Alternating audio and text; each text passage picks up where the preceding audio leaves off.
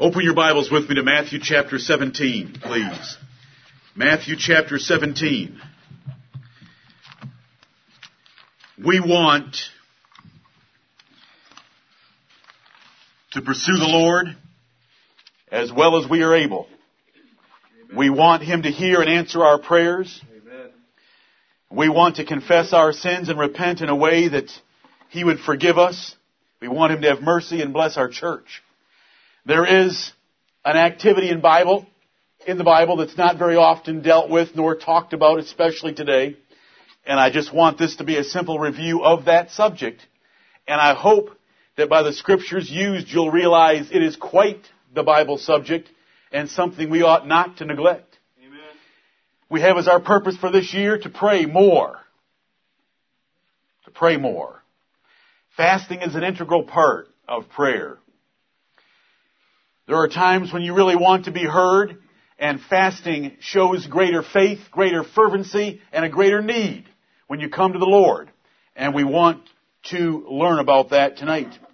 We have an important event in our church 10 days from now, for which we're going to pray, and I want to challenge you at the end to fast in the next 10 days, that the Lord will be merciful upon us.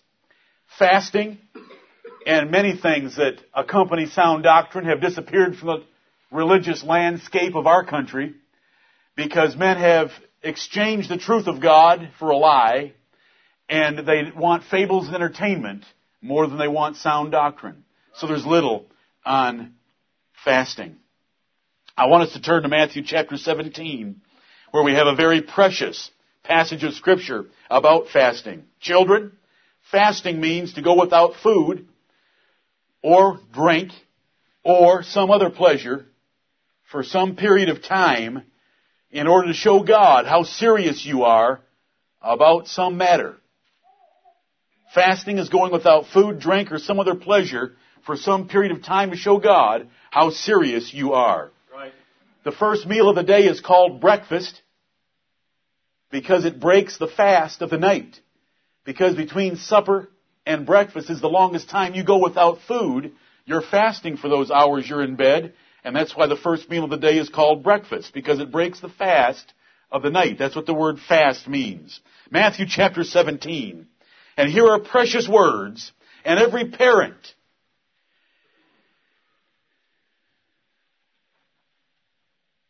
should appreciate God's mercy in saving lunatic sons. Amen. Amen. Mine are. Let us read this. Let me read this to you, beginning at verse 14. And when they were come to the multitude, there came to him a certain man, kneeling down to him, and saying, Lord, have mercy on my son, for he is lunatic and sore vexed. For oft times he falleth into the fire, and oft into the water. And I brought him to thy disciples, and they could not cure him.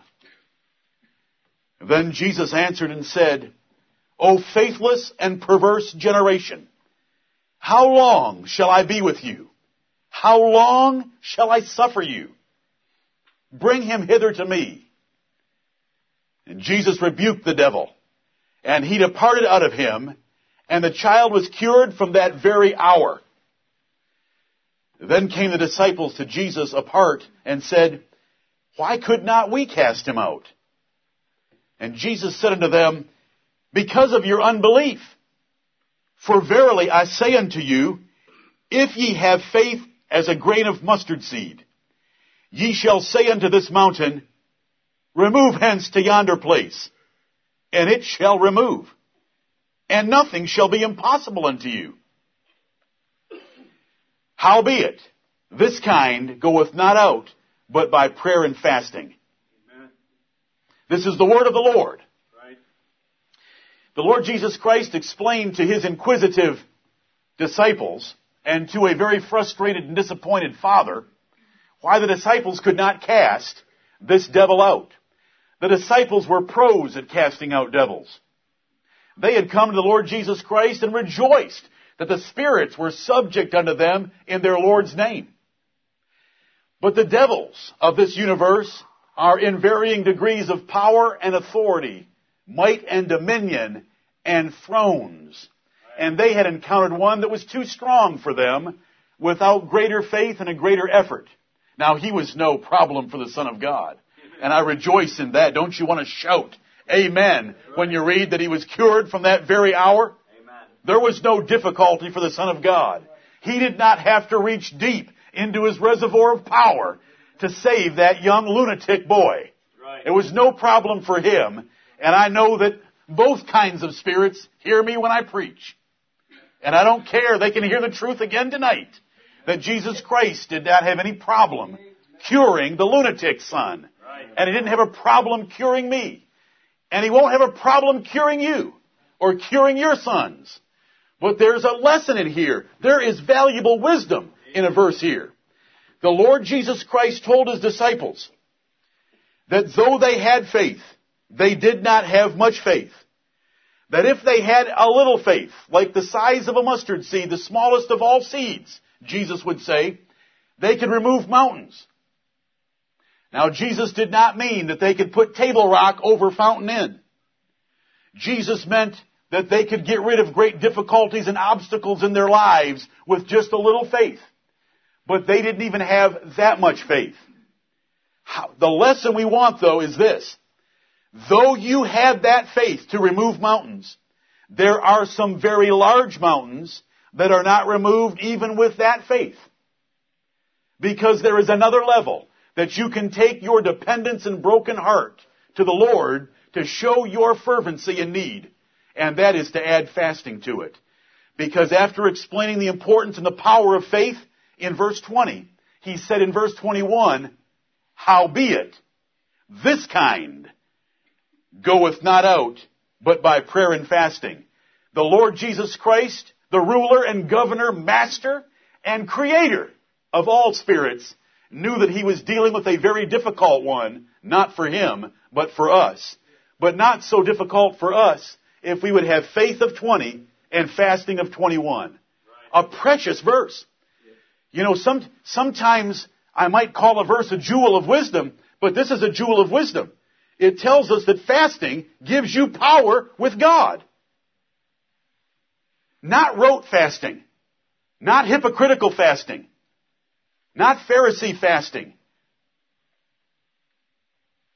Serious fasting of a broken heart gives you power with God. Now if you were to read verses 14 through 21, which is the most important verse of this passage? Isn't it verse 21 by far? Aren't the other verses just to lead up to the importance of verse 21? Right. Isn't it verse 21 the Savior wanted to communicate to his disciples? Yep. You bless God for the Bible you have in your hands. Amen. That verse isn't in any modern version. Right. Right. I don't care what version you want to look at. I went through my library of 50 of them this afternoon. It's not there. That verse is taken out. What value are the others without verse 21? Without verse 21, you're left kind of hopeless. But 21 teaches us a valuable lesson of the importance of fasting. Devils haven't gone away. They didn't take a long vacation for 2,000 years after Jesus died on the cross. We read throughout the book of Acts that the Apostle Paul was casting out devils. We want to know the wisdom that is in verse 21, and that is, this kind goeth not out but by prayer and fasting. You are going to meet mountains in life that faith alone will not remove. That God wants to see from us a greater degree of effort and seriousness, fervency, and a broken spirit and humility coming before Him for Him to intervene on our behalf. And He will. And we want to look at the Bible doctrine of fasting. Look at Daniel chapter 9. And we don't have a long time tonight. We don't need a long time. Right. But let's look at some great men and fasting. We have gone to the New Testament to begin. Fasting. With a son that's a lunatic. It's not just prayer. It's fasting and prayer. And I'm going to show you how to fast in a way that pleases the Lord in a few verses tonight. Let's look at Daniel chapter 9. We want to see some examples of fasting. The Word of God is our holy book. Amen. The Holy Scriptures tell us about how we are to worship and serve the living God. And it tells us how to fast. It tells us and illustrates for us great men that fasted before us. I want to read the first 3 verses of Daniel 9. In the first year of Darius, the son of Ahasuerus, of the seed of the Medes, which was made king over the realm of the Chaldeans. In the first year of his reign, I, Daniel, understood by books the number of the years whereof the word of the Lord came to Jeremiah the prophet, that he would accomplish 70 years in the desolations of Jerusalem. And I set my face unto the Lord God, to seek by prayer and supplications, with fasting and sackcloth and ashes. And I prayed. This is how Daniel prayed when he knew he had a major event in front of him. And the major event was he was doing some Bible reading, and he read of the prophecy that those captive Jews from Judah were only going to be in Babylon for 70 years, and he realized they were near the end of the 70 years. And he rejoiced. And so he set his face to confess the sins of his people and to pray for God to fulfill his promise and deliver his people. But notice what he did with his prayers at such a great event. Such an epic in the national history of Israel. He fasted in sackcloth and ashes. We'll come back to the sackcloth and ashes in a moment. Let's go to Jonah, a few books after Daniel. The little book of Jonah, 4 chapters long. Every child in here knows about Jonah, or he should. Jonah was swallowed by the whale and spent a few days and nights there and was cast up again, and then he went to preach the second time the Lord came to him. The first time he didn't want to preach, but the second time the Lord came to him, he wanted to preach for some reason. He still hadn't had all of his attitude problems corrected, but he went and preached. And we want to read in Jonah chapter 3 the effect of his preaching the third time. He went and preached into this huge city, a city so great it took 3 days' journey to cross it. You say, that's a big city. I can walk a long ways in a day. Took 3 days to cross it. He went a day's journey into it. Do you know how many people lived in that city? The last verse of the book tells us there were 120,000 under the age of 5. Extrapolate that out and you have a very large city. Right. I want to begin reading at verse 5. So the people of Nineveh believed God and proclaimed a fast and put on sackcloth, from the greatest of them even to the least of them. For word came unto the king of Nineveh, and he arose from his throne, and he laid his robe from him, and covered him with sackcloth, and sat in ashes. And he caused it to be proclaimed and published through Nineveh by the decree of the king and his nobles, saying, Let neither man nor beast, herd nor flock, taste anything. Let them not feed nor drink water, but let man and beast be covered with sackcloth, and cry mightily unto God. Yea, let them turn every one from his evil way, and from the violence that is in their hands. Who can tell if God will turn and repent, and turn away his fierce anger, that we perish not? Amen. And God saw their works, that they turned from their evil way, and God repented of the evil that he had said that he would do unto them, and he did it not. Now that is a great change. When you hear someone say that prayer changes things, this is a great change. The word of the Lord by the voice of Nineveh was, 40 days, and Nineveh shall be overthrown. But God saw their works, and what were their works? They believed, they prayed, they fasted, and they humbled themselves in sackcloth and ashes, from the highest to the lowest, including their kitty cats, their puppy dogs, and their herds and their flocks of cattle and sheep. They got very serious, and God was merciful to them. These are examples of fasting and how the Lord honored them. Let's turn in our Bibles to Acts chapter 10. Acts chapter 10. Need I tell you that Anna was a woman that spent her time in the temple day and night in fastings and prayer?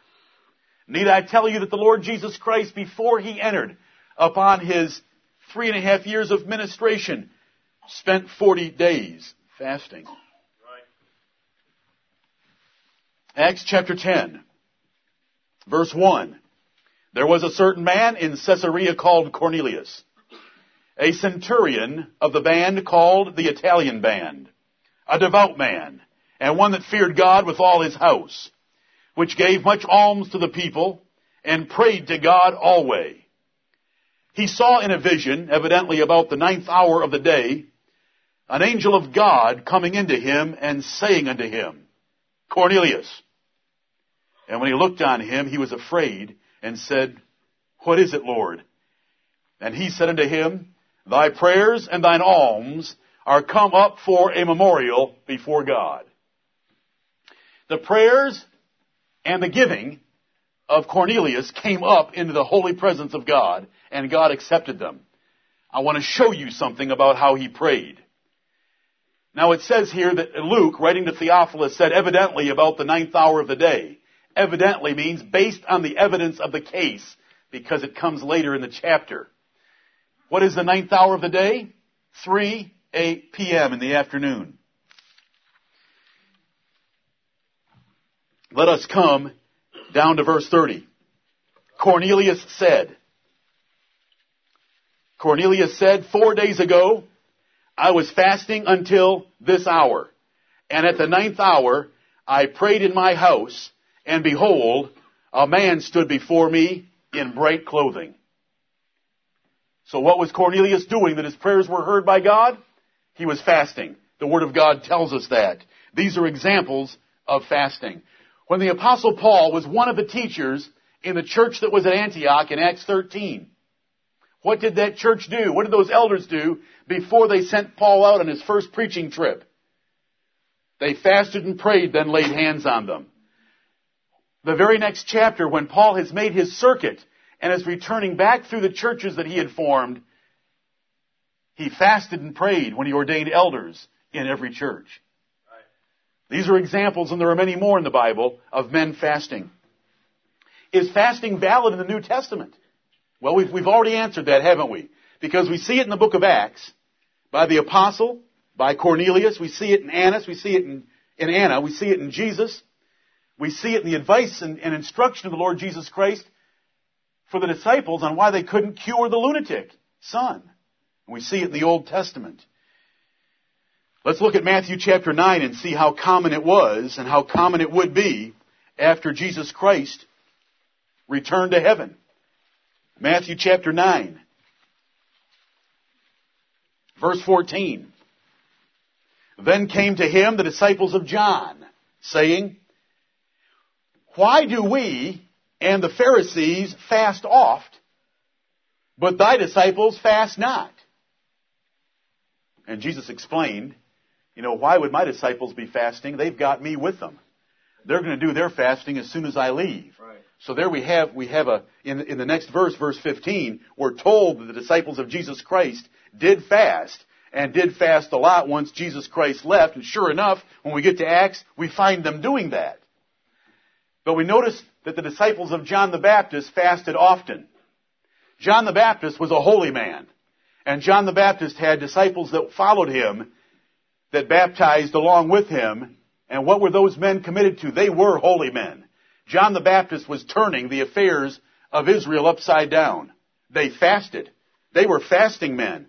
Fasting goes along with holiness, because a man that is serious about holiness will take the time and the pain and the trouble to fast, to come unto his God, to approach to him, and to seek repentance and forgiveness for his sins and for his blessing on his ministry and his life. You might say to me, well, the Pharisees fasted often as well. Yes, and we know the huge difference, don't we? The Pharisee stood and said, he wanted to tell the Lord in front of the whole street about how many times he fasted. And the Lord said, that man went down to his house without any of my blessing or my accepting anything that he had done. So the Pharisee fasting was of no value, but we know that John the Baptist was a man sent from God. The Pharisees were not. So we look at their fasting and we see that it was a practice of the New Testament. Since the Bible's our holy book, how does it tell us to fast? The Catholics have more rules about fasting than the IRS has laws in its tax code. You would not believe to try to read a Catholic manual of religion about fasting. They don't have a clue, and they have made a superstitious monster out of fasting. You know, a fast to a Catholic, which used to be done every Friday, and those of you that went to the public school system knew it, because on Friday you had to eat fish sticks. Do you recall the fish sticks you had to have on Friday? That's because the Catholics had enough power, even back when you were a child, and for some of you that's a long time ago, the Catholics had enough power to enforce on our public educational system their idea of fasting. Their idea of fasting is you can't eat meat. And the reason they word it that way is so that they can fulfill 1 Timothy chapter 4, verses 1 through 3, where the Lord says it's the doctrine of a devil. But while you're abstaining from meat by the commandment of that church, you are welcome to go have a shrimp appetizer and then have some broiled scallops and chase it with some flounder stuffed with lobster and crab. Yes, go for it. Go for it. Because their little church made a distinction between meat and fish. And so that's why some of you had fish sticks every Friday in the public school system. You should read about Lent. Lent is the 40 days between Ash Wednesday and Easter Sunday. Now the problem is when you look at a calendar, there's 46 days. But they call it 40. Because they skip Sundays, because on Sundays you can gorge yourselves. What's the day before Ash Wednesday when they take ashes and put it on their forehead like a Hindu? Fat Tuesday. Mardi Gras, French for Fat Tuesday. What does Fat Tuesday mean? Gorge and be a glutton on Tuesday so that you can survive through this fast. What does it mean to fast during Lent for a Catholic? You are limited to 1 full meal a day with meat, 2 small meals without meat, and any beverage you want between meals. Wow. The Lord Jesus Christ didn't eat or drink for 40 days. Oh, you ought to read their rules. You ought to read their rules. You can be having hot chocolate, Nestle's Quick, wine, beer, anything you want. I'm talking about 1950s conservative Catholicism. The stuff today, they don't know what they believe. I'm talking about 1950s Catholicism. This was for Lent. 1 full meal, 2 small meals, and any beverage in between. And that's called a fast.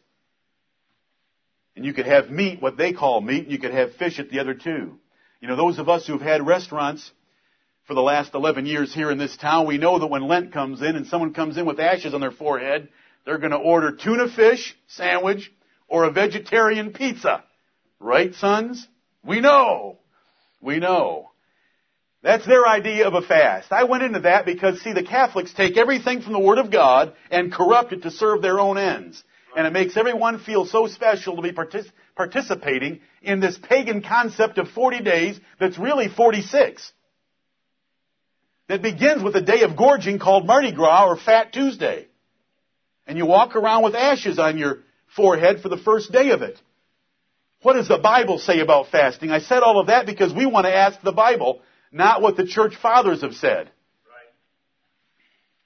Look at Daniel chapter 10. Fasting, as I told the children when we began, is going without food, drink, or something pleasant for some period of time.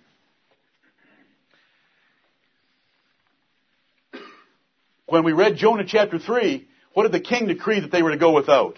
Food and water. Food and water. Could they taste anything? Could they have a small meal, as the Catholics would say? What did the king say? They couldn't taste anything. That was serious fast. That was a serious fast, and the Lord saw their works and turned and repented from what He had said He would do. Wonderful, powerful passage. And that the Lord Jesus Christ turned that on the Jews of His day when He said, the men of Nineveh are going to rise up in the day of judgment with this generation because all they got was Jonah. And Jonah didn't even want them to be saved. And that generation of Jews had the Lord Jesus Christ and they didn't repent.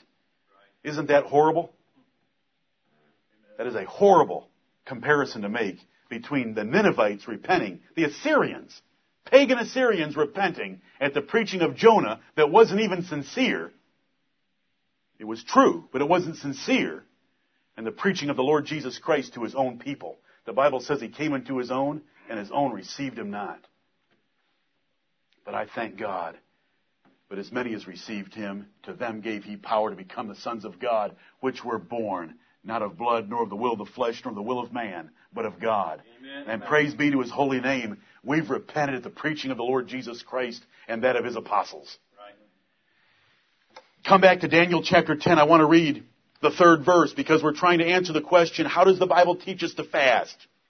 Daniel 10:2. In those days I, Daniel, was mourning 3 full weeks.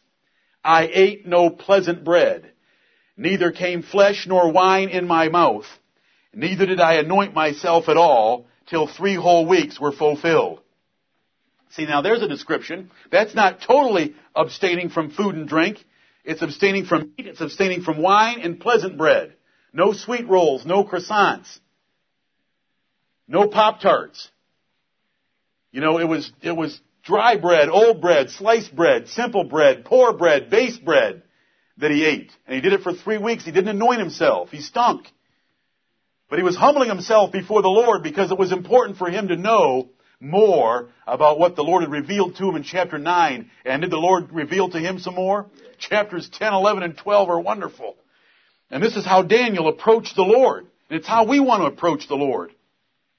1 day, 3 days, 7 days, 40 days are all scriptural. They can all be found in the Bible. And I don't have time to turn you to all the references. You know that in Esther chapter 4, that Esther, Mordecai, and all the Jews that were in Shushan, the capital of the Persian Empire, did they fast? How long? 3 days. 3 days. Yes, they did fast. And were they heard? Yes. Was there an overturning of a law of the pagan Persian government? Amen. The law that cannot be altered. Was it overturned anyway? Yep. Was that bigger than moving Table Rock over Fountain Inn? Yeah. Are you with me on that? The laws of the Medes and the Persians cannot be altered until you fast and pray and beseech the God of heaven. And then amazing things can happen. And a man named Haman can dangle on his own gallows. Amen. Right. And thousands of all the Jews' enemies from coast to coast can be obliterated in one great day. And then that day can be renewed so you can do it again the next day. There was a sequel to Pur. Right. In the great book of Esther. And notice how they began it all. Fasting with their prayers that God would bless Esther when she stepped into the court of Ahasuerus. That he would hold out that scepter to her. And not only did he hold it out to her, he had to go into the garden to get a breath of fresh air because he was so angry he was about to choke Haman with his own 2 hands. Wasn't he? Right. He had to step out of the garden when he came back in. Haman wasn't very wise because God had stolen all wisdom that he did have. And he was hauled out. Remember, wonderful story. Amen. What started it though? Prayer and fasting. We want to humble ourselves before the Word of God. And brethren, I want to say something right now.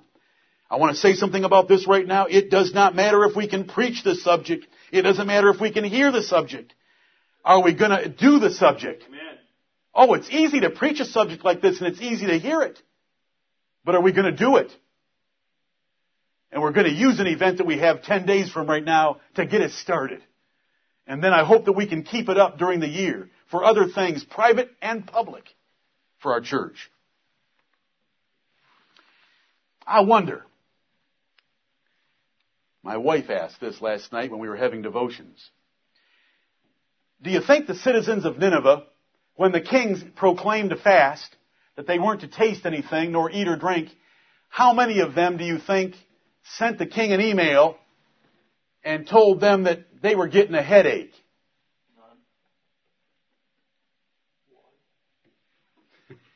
I like that answer. Now, some of you have a puzzled look on your face. What do I mean by that? People today in America that are addicted to carbohydrates and eating every 60 minutes. Now, you have meals every few hours, but you eat every 60 minutes, most of you. They can't imagine going without food. And without all those processed carbohydrates coming into your system, there is something that happens in just a few hours. You get a headache because your blood sugar crashes. Now, is that an excuse? That's part of fasting. Right. That's part of fasting. It might do you some good, too. But I'm not going to mention that.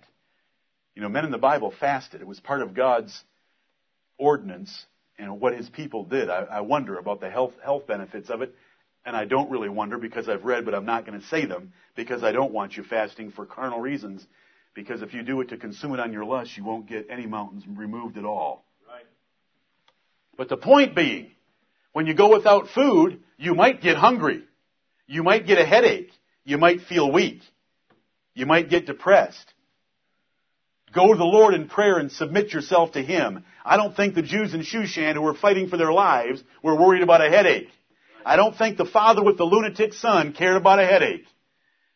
He wanted his son cured, and I hope that when we face great matters of prayer that we want them cured as well. We're spoiled Americans. We're not like the people in the Bible. They endured more hardship and they were willing to obey their king in fasting and praying. God hasn't called us to damage our bodies, but He has called us to afflict our bodies. Turn with me to Ezra chapter 8. I like this one of many illustrations. You know you have encountered the word fasting, a few times in your Bible reading, haven't you? There's lots of references. We can't go to them all. I like this one. Ezra chapter 8. You know, we are not like the Mexican Catholics that will go through city streets beating themselves with a whip, thinking that they're going to make peace with God by self-flagellation. We're not like those in the Philippines that will crucify themselves on crosses for the tourists and to make peace with God. That is called for nowhere in the Word of God. The only people that cut themselves, burn themselves, and do self-destructive things to themselves are the followers of Baal and other pagan deities, not Christians. Not Christians, but we are to afflict ourselves because there's no harm done if you were to lose a few meals. Looking at most of you, there'd be good done. Right. And me for losing a few meals. No harm. The body would have time to cleanse itself. But let's look at Ezra chapter 8, verse 21. Ezra's coming back with some of those Jews that were in Babylon back to Jerusalem to inhabit Judea and Jerusalem. Then I proclaimed a fast there at the river of Havava, that we might afflict ourselves before our God, to seek of Him a right way for us, and for our little ones, and for all our substance. What a verse. I love that verse. He tells us exactly why he proclaimed a fast. That we might afflict ourselves before our God. Not before others, not to prove how long we can go without food, but before our God, to seek of Him a right way for us, and for our little ones, and for all our substance. That God would lead us and our children and our estates and protect us. And then he explains the predicament he was in. Because there were enemies approaching and they were threatened with their lives. And he's speaking here to us and he says in 22, "For I was ashamed to require of the king a band of soldiers and horsemen to help us against the enemy in the way." When he was before the king and asked to be able to leave to go back to Jerusalem, he wanted to show his great confidence in God, so he didn't ask for the king, who would have sent some horsemen to protect him. So now he's in a predicament. He's about to encounter his enemies. He was not going to ask the king for help because he had taught the king that his trust was in the Lord. So now he's proclaimed a fast for the Lord to protect him and his little ones and all their stuff from the enemy. Let me go back to verse 22 now. "For I was ashamed to require of the king a band of soldiers and horsemen to help us against the enemy in the way, because we had spoken unto the king, saying, The hand of our God is upon all them for good that seek Him. But His power and His wrath is against all them that forsake Him. So we fasted and besought our God for this. And He was entreated of us." Amen. Every one of you with a difficulty in your life. Does your family, your larger family, your neighbors, your acquaintances, do they know that you fear God? When you have a difficulty in your life, you ought to approach it the very way this man did right here in these 3 verses. Right. Lord God, we have put our trust in you and it is known.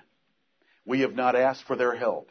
And there is trouble in our family now, and we are asking you to deliver us. For the sake of your name, and for the sake of us who trust in your name, that we will not be disgraced for trusting in your name. Do you understand that?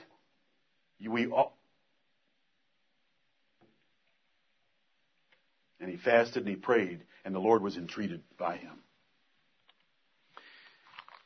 In Daniel chapter 6, when Daniel was in the lion's den, what did King Darius do without that night? Did he fast? He did. He fasted. He didn't eat that night.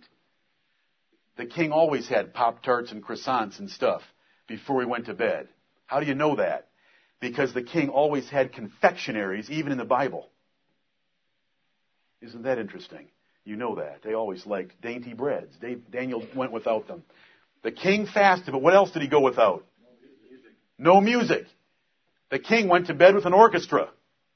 You know, he didn't have a clock radio. King Darius had an orchestra.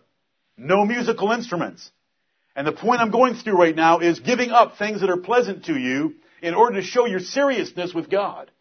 And Darius did not want anything to happen to Daniel that night, so he fasted, and he did not have his music, and sleep went from him because he was used to going to bed with his orchestra playing. And so sleep went from him, and as soon as it was morning to where he would have fulfilled the law, he was at the mouth of that lion's den. These are examples in the Bible. The Bible tells us in 1 Corinthians 7 that a couple may go without ordinary sexual relations for a while in order to add to their seriousness. And that was also taught back in the book of Exodus in approaching unto the Lord. We have read some verses where it said they were in sackcloth. And there's many, many verses that tell us that when a person was fasting, they would also wear sackcloth. Sometimes inside their clothes, sometimes as their only clothes.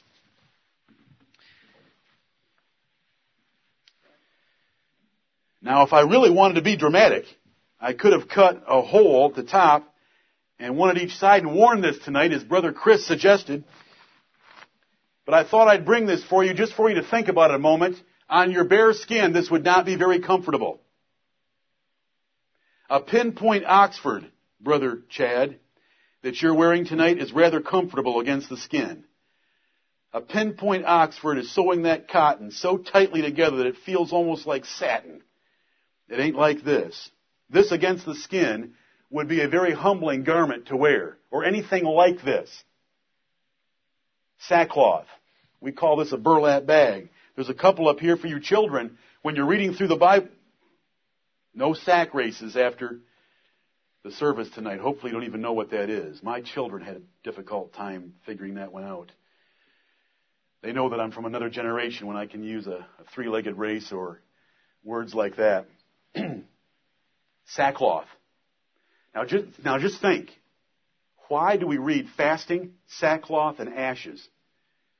That is showing the Lord your terrible seriousness and humbling yourself. A shower feels good. A shower and fresh clothing feels wonderful. That would not. No shower, no anointing like we've already read about Daniel.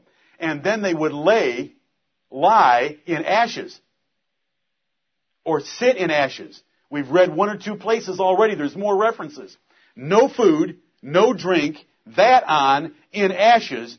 That is how someone approached the God of heaven in the Bible. Now that is so foreign to the way we think that it's almost hard for you to imagine it. But that's what the Bible teaches. If you really wanted to show your seriousness and overturn things like God saying in 40 days Nineveh will be overthrown, come up here and feel this. And think about that on your body, and no shower and no anointing, no combing of your hair, no eating, no drinking, and then sit or lie in ashes. Ashes are filthy, dust and residue left from a fire. See, the Bible doesn't tell us to put them on our forehead like a Hindu. The Bible tells us to sit in them and show God our broken and contrite heart that I started out with this evening from Psalm 51. Now, will the ashes and the burlap do it by itself? Does he care about the ashes and the burlap if your heart isn't in it? Not at all. Doesn't mean a thing to him. That'd be a fast of hypocrisy, and you know the passages against that. He wants us to rend our heart. He wants us to rend our heart, not just our bodies. But that would be serious. That's a man serious about prayer who would climb into one of those without any clothes on so that it's against his skin, rub some ashes on his body, lie down all day, and pray to God for mercy.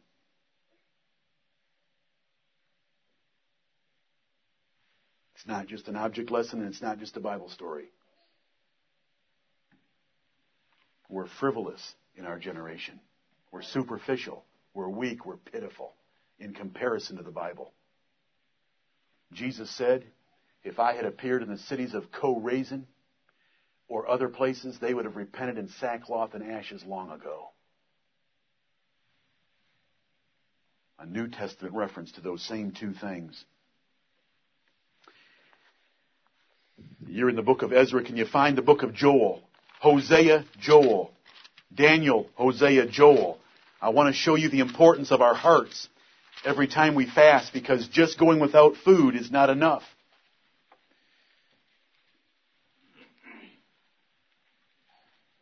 Fasting must be accompanied by an afflicting of our hearts. We must afflict and trouble our hearts by examining them and confessing our sins, admitting our folly, and going to God with afflicted hearts. Joel chapter 2. Joel chapter 2, verse 12. Here's the prophet telling Israel how they could find mercy from the Lord. Joel 2:12. Therefore also now saith the Lord, turn ye even to me with all your heart, and with fasting, and with weeping, and with mourning. He's telling us so far what we've learned tonight. If you want to turn to the Lord with all your heart, do it with fasting, weeping, and mourning. And rend your heart. That's to break your heart. That's to tear your own heart. Lord, I am wrong. I give up where I've been holding out. You are right. Your word is right. I have been sinning against it. Rend your heart. I am nothing. I am a fool. You are right and righteous. Rend your heart and not your garments. Do you see what the priority is? Where the emphasis is to be? Rend your heart, not your garments. How many times in the Bible have we read when a man was greatly grieved, he would rend his garments? He would tear his garments. But the Lord says what's important to him was not tearing the garments, but tearing the heart. And I just told you how to tear your heart. I am wrong. I am foolish. You are right. I give you what I've been holding out from you. You have a right to everything in my life. So we rend our heart. And rent not your garments, and turn unto the Lord your God, for he is gracious and merciful, slow to anger, and of great kindness, and repenteth him of the evil. Who knoweth if he will return and repent, and leave a blessing behind him? Even a meat offering and a drink offering unto the Lord your God. They didn't even have enough for a meat offering and a drink offering, and God was going to leave that behind them as a blessing. Verse 15, blow the trumpet in Zion, sanctify a fast, call a solemn assembly, gather the people, sanctify the congregation, assemble the elders, gather the children, and those that suck the breast. Let the bridegroom go forth of his chamber and the bride out of her closet. Let the priests, the ministers of the Lord, weep between the porch and the altar, and let them say, spare thy people, O Lord, and give not thine heritage to reproach, that the heathen should rule over them. Wherefore should they say among the people, where is their God? Then will the Lord be jealous for his land and pity his people. But notice how they got there, to that place where the Lord would be jealous for his land and pity his people. It was based on weeping and mourning and fasting and rending the heart. So it's not a hypocritical fast. It's not just going without food. If you just go without food and go off to work and don't pray, don't rend your heart, don't humble yourself before God, it's of no value at all, except you're going to suffer a little bit of atrophy and you're going to lose some muscle tissue during the day for not eating. You won't make any headway with the Lord. It's rending your heart that's important. The proper doctrine and life has to accompany fasting. Isaiah 58, and I'm not going to turn there, but the whole chapter is about, is this my fast? Is this the kind of fast I've called for? When you go without food and yet you're having all the pleasures of your life? Oh no, that's not my fast. My fast is when you relieve the oppressed, when you deliver those that are imprisoned, when you help those that are in need, along with going without food. He's very specific in the Bible that we want our character and our conduct to match the effort of the fasting. Fasting can be done corporately. Look at the cases where a king ordered it of a whole group of people. Or it can be done privately and no one else would ever know it. And if you're fasting privately, the Bible tells you how you ought to appear in public. If you're wearing sackcloth and ashes at home, how do you appear in public? Washed and anointed, so that no one knows. Because your Father which seeth in secret will reward you openly, is what He promises us.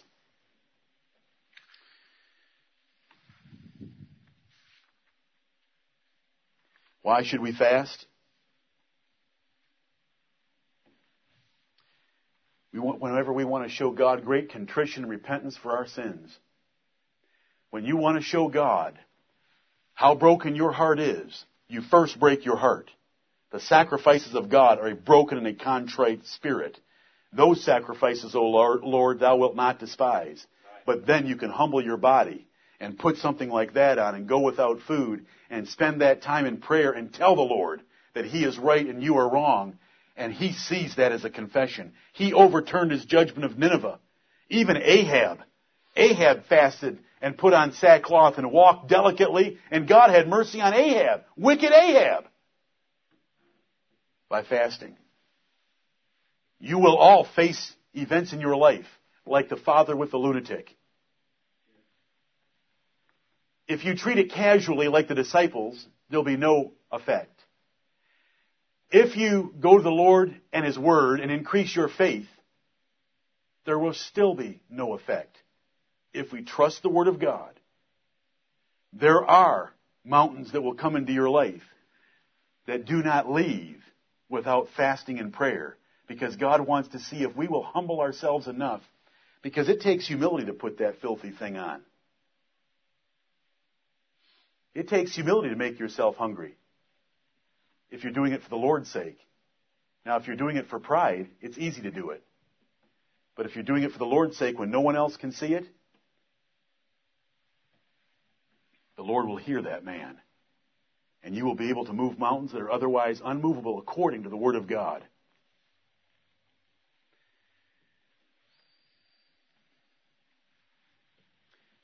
When David was told that Bathsheba's child would die, no food, on the deck, prone for 7 days, begging God for the life of that child.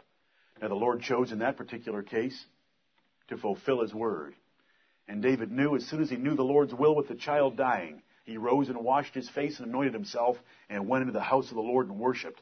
That is a man that is totally humbled to the will of God. Amen. Totally humbled to the will of God. Right. There was no complaining, no crying, and no continuing on in a state of fasting. He ended it, but he went into the house of God and he worshiped. That is a great attitude about prayer, even after 7 days of fasting and lying on the ground. Fasting is used to show great contrition and repentance and sorrow and a broken heart to God and humility to Him, that He would have mercy on us for our sins, individually or collectively. It's also to beg Him for a great matter like the life of David's child, like a great matter when the Apostle Paul made his way into Damascus and fasted for 3 days after seeing the Lord Jesus Christ, because that was a life-changing event in Paul's life. He didn't go into Damascus and ask for food. He went into Damascus and fasted and prayed, because God told Ananias in a dream, "Behold, he prayeth." And the Lord used that man greatly. Are there situations that call for fasting today? The Bible gives us examples of things that affect our own lives. The death of family members, as with David, or the threat of death of a child.